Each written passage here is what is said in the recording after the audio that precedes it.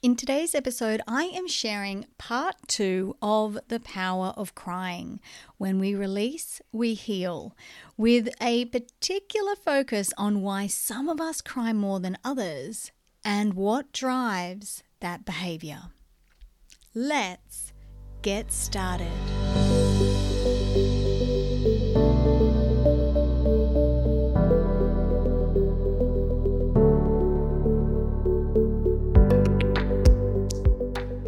Hello and welcome to a brand new episode of the Live Mindfully podcast, the podcast that invites us all to slow down, take a deep breath in,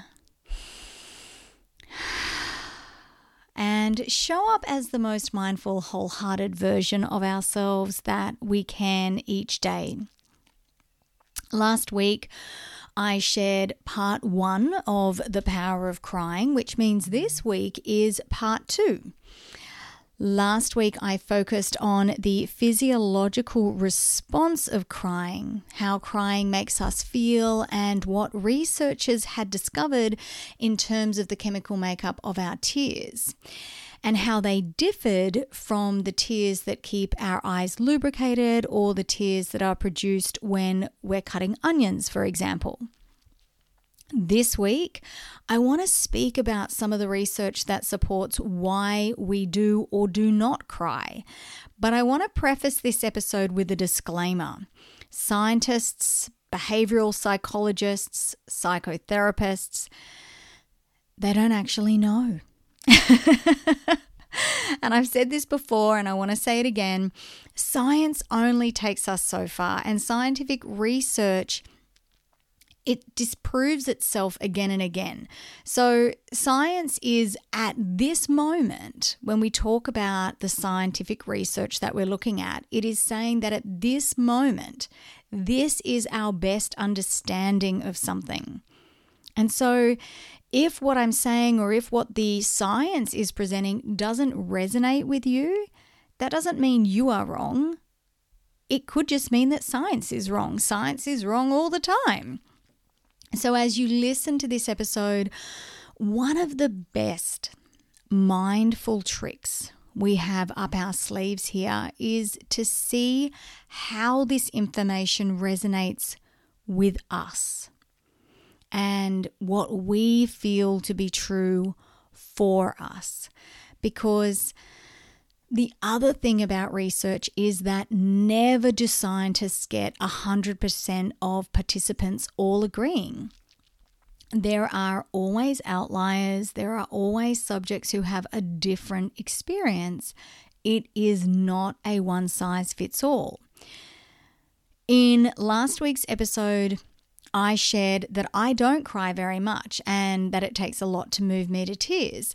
So the research that I was doing this week, I found really fascinating because I almost came to this episode thinking, well, I'm either quite strong and courageous, or maybe there's something wrong with me. Which, now that I've done the research and I am recording this episode, I can see that it's a very egotistically focused way of me to have entered. And what I have discovered is maybe it's both, or maybe it's neither. What I do know is that when I do have a good cry, I feel better. And the research says, one particular study, that the majority of participants, 60%, who were interviewed directly after crying, did not feel better.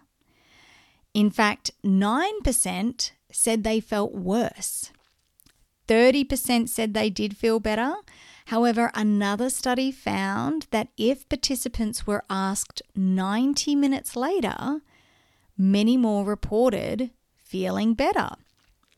And this is what we're going to have a lot of in this podcast or in this episode, a lot of conflicting research. And what I find fascinating, though, about the latter of the research is that ties in quite nicely with a lot of research that I have read around mindfulness and improvement in productivity and improvement in memory function, improvement in emotional regulation, improvement in parenting styles, improvement in your mental wellness. This concept that when we create space, and I also want to say that this concept of creating space and reflection is mentioned throughout the Yoga Sutras. This is part of yoga. When we create some space between the event or the thought, when we create time to reflect, whether that be 90 minutes later or at the end of the day, when we create these pockets to actually look back, we're able to notice a difference. So cultivating a daily practice of reflection, especially after an emotional episode, might be something that helps you process those emotions, helps you to address if you feel like it's a struggle to control those waterworks for you. Research which I found really fascinating, and I want to add, as I said before, there is so much conflicting research on all sides of why we cry. So this has been like trying to put 3 different puzzles together and make some sense of it. But research that was released in the Journal of Research in Personality in 2011 by Lauren Bilsma found that certain situations also played a role in whether we felt better, worse, or remained the same. Her research, not surprising, but is fascinating, supported the notion that I believe this to be true, that we are more likely to feel better if we cry alone or with only one other person who actually makes us feel better about it. So not a group of other supportive people, just one other person. I certainly know that that would be true for me. Of course, people felt worse if they were embarrassed or ashamed of their crying, or if they were with an unsupportive person, or if they were with 2 or more people, whether they were supported or not. There was also research that suggested wealthier countries where a greater freedom of expression and social resources were available had higher rates of crying, while people in poorer countries who probably have more to cry about, they don't do so. And it was determined that was, or it was hypothesized, I should say, that was because of their cultural norms. And I attended a workshop last year with an incredible Kundalini teacher who was working and had been working for 15 years in a lot of Asian countries. And she would lead these retreats with invitations to people in those countries who had suffered trauma, in particular women.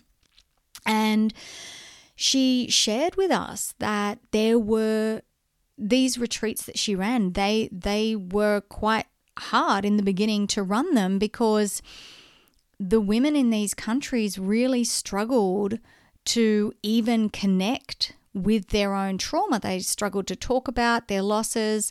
A lot of them had experienced losses in childbirth or through forced abortions. And the reason that they didn't talk about it was because culturally it wasn't appropriate. They also felt like it was something that everyone experienced. So you kind of, they never had spoken about it. It was almost as if it didn't happen. Everyone just moved on.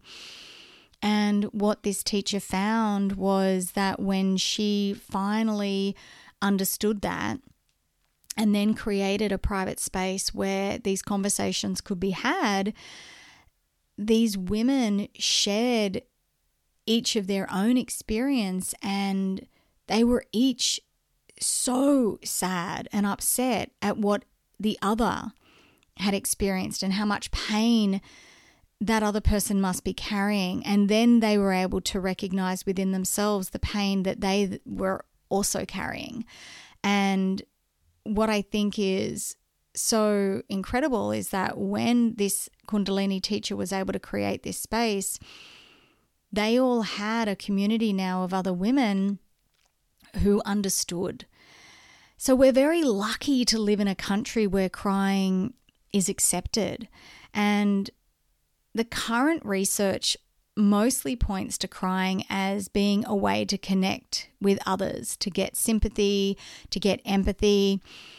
We, as I'd already mentioned previously, have research that suggests that if you do that in a group setting, it has the opposite effect. We don't feel better about it. So I think it really depends on the environment that you're in as to how you're going to feel.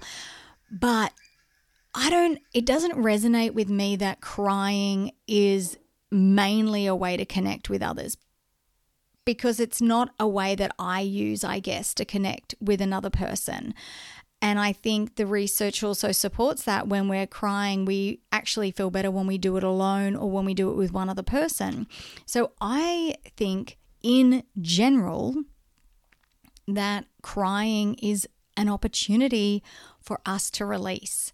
And I spoke about this in last week's podcast. We talked about all of the chemical differences between your basal tears and your emotional tears.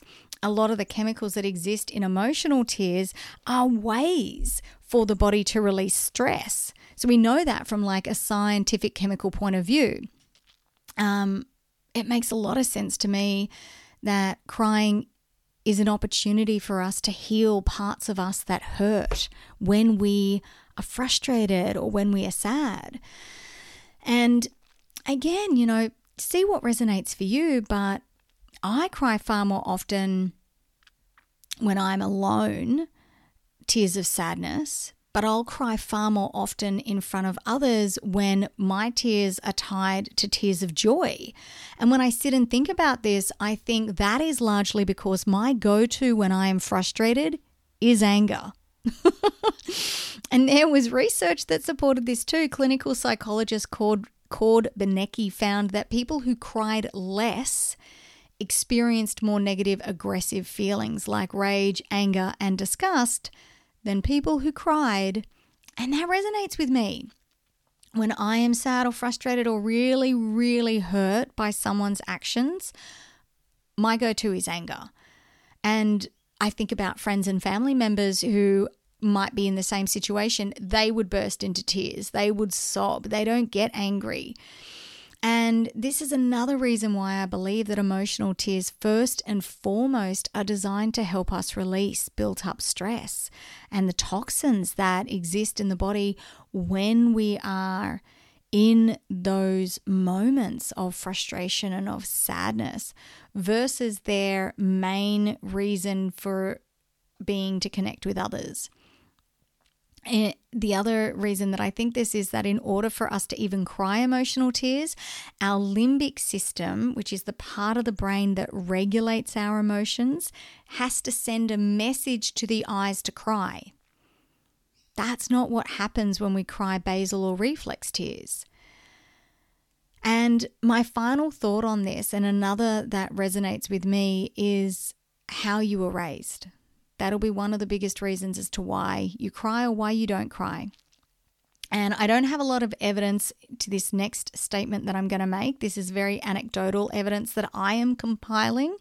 So feel free to email me at hello@lauriemore.co and share your experience. Let's see if we can compile our own evidence here. But I also think where you fell in the pecking order of your siblings also plays a role.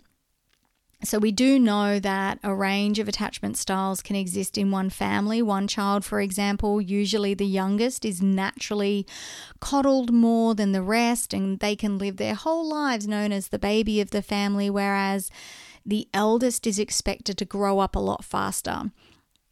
And often, expected to care for younger siblings. And I see this a lot. This happens a lot. And I have to say, I don't agree with it. If you have a child that is less than 7 to 10 years older than another child, man, they're not supposed to do your job for you. Like, stop placing expectations on those children to parent the others. So we do know that women, of course, we know this, cry more than men. No surprises there. But what Judith Kay found after looking at as much research as she could find on the subject was this.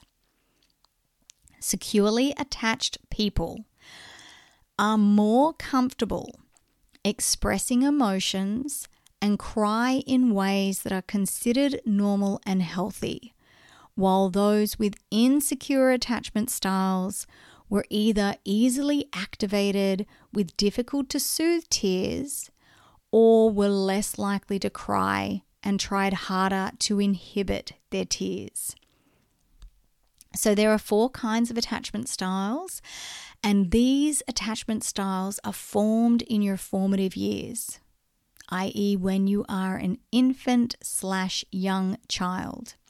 So there is secure, preoccupied, dismissive, and fear avoidant.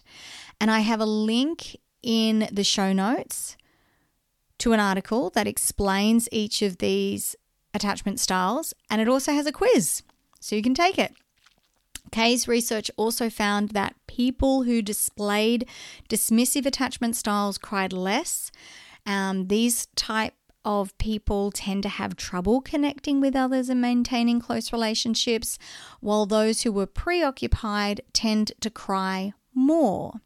And these types of people tend to be more clingy and dependent on others. The other important thing for me to say here is that it is unlikely that you will identify wholly with any one attachment style. It is more likely that you might recognize traits of each of the attachment styles in your own behavior. So don't get hooked up on that information around attachment styles and thinking, oh, well, I must be that one attachment style. That's not how it works. But I do also think that it helps our ability to reflect on the things that are happening within, and especially those things that don't make us feel good or the things that cause us stress and unhappiness. And all of this stuff that I share on this podcast, all of this stuff that I'm sharing in this very episode, it is just a way of providing a little more knowledge to you that might help you to understand why you behave one way versus how another person might behave. So it's designed to be engaging content. It's designed to be helpful. It is not like a whole, all of the information and you need to put yourself in a box.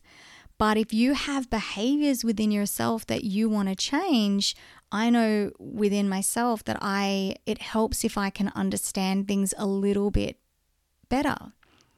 So after all of this research that I've done, for me, I'm going to start to focus more on connecting with that part of me that holds sadness and that exists. It has to live there when those feelings of anger and frustration rise. And I'm going to focus on tapping a little bit more into that space where I want to release and I want to cry, because I do believe that crying helps us to release and therefore helps us to close off harmful, hurtful experiences for ourselves. So that's a little something I'm going to work on. Thank you so much for joining me today. Don't forget to check out the show links for more information. I'll be back again next week. Until then, take extra good care of yourself.